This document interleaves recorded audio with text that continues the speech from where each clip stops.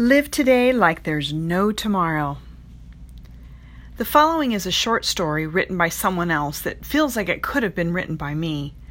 I've had it for so many years, I don't know who the original author was, so I can't give her credit.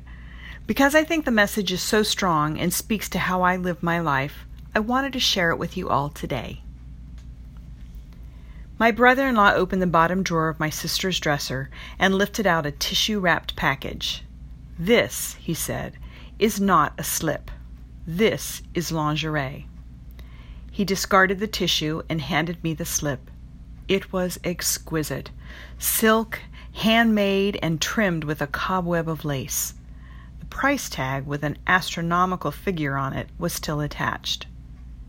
Jan bought this the first time we went to New York at least 8 or 9 years ago. She never wore it. She was saving it for a special occasion. Well, I guess this is the occasion. He took the slip from me and put it on the bed with the other clothes we were taking to the mortician. His hands lingered on the soft material for a moment, then he slammed the drawer shut and turned to me. "Don't ever save anything for a special occasion. Every day you're alive is a special occasion." I remembered those words throughout the funeral and the days that followed, when I helped him and my niece attend to all the sad chores that follow an unexpected death.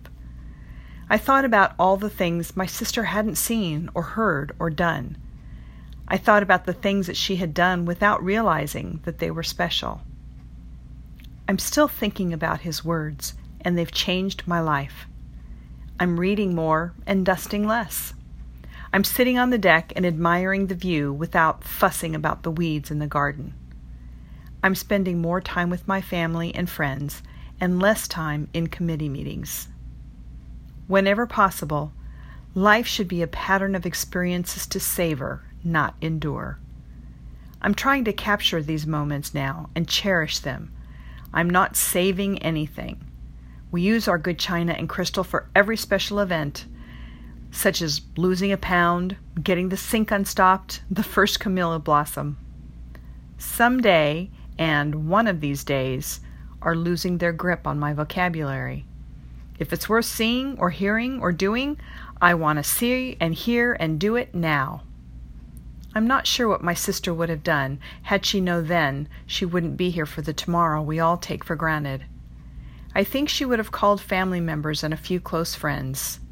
She might have called a few former friends to apologize and mend fences for past squabbles. I'd like to think she would have gone out for a Chinese dinner, her favorite food. I'm guessing. I'll never know.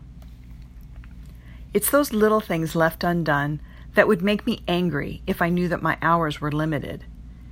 Angry because I put off seeing good friends I was going to get in touch with someday. Angry because I hadn't written certain letters that I intended to write one of these days. Angry and sorry that I didn't tell my husband and daughter often enough how much I truly love them. I'm trying very hard not to put it off, hold back, or save anything that would add laughter and luster to our lives. And every morning when I open my eyes, I tell myself that it is special. Every day, every minute, every breath truly is a gift from God.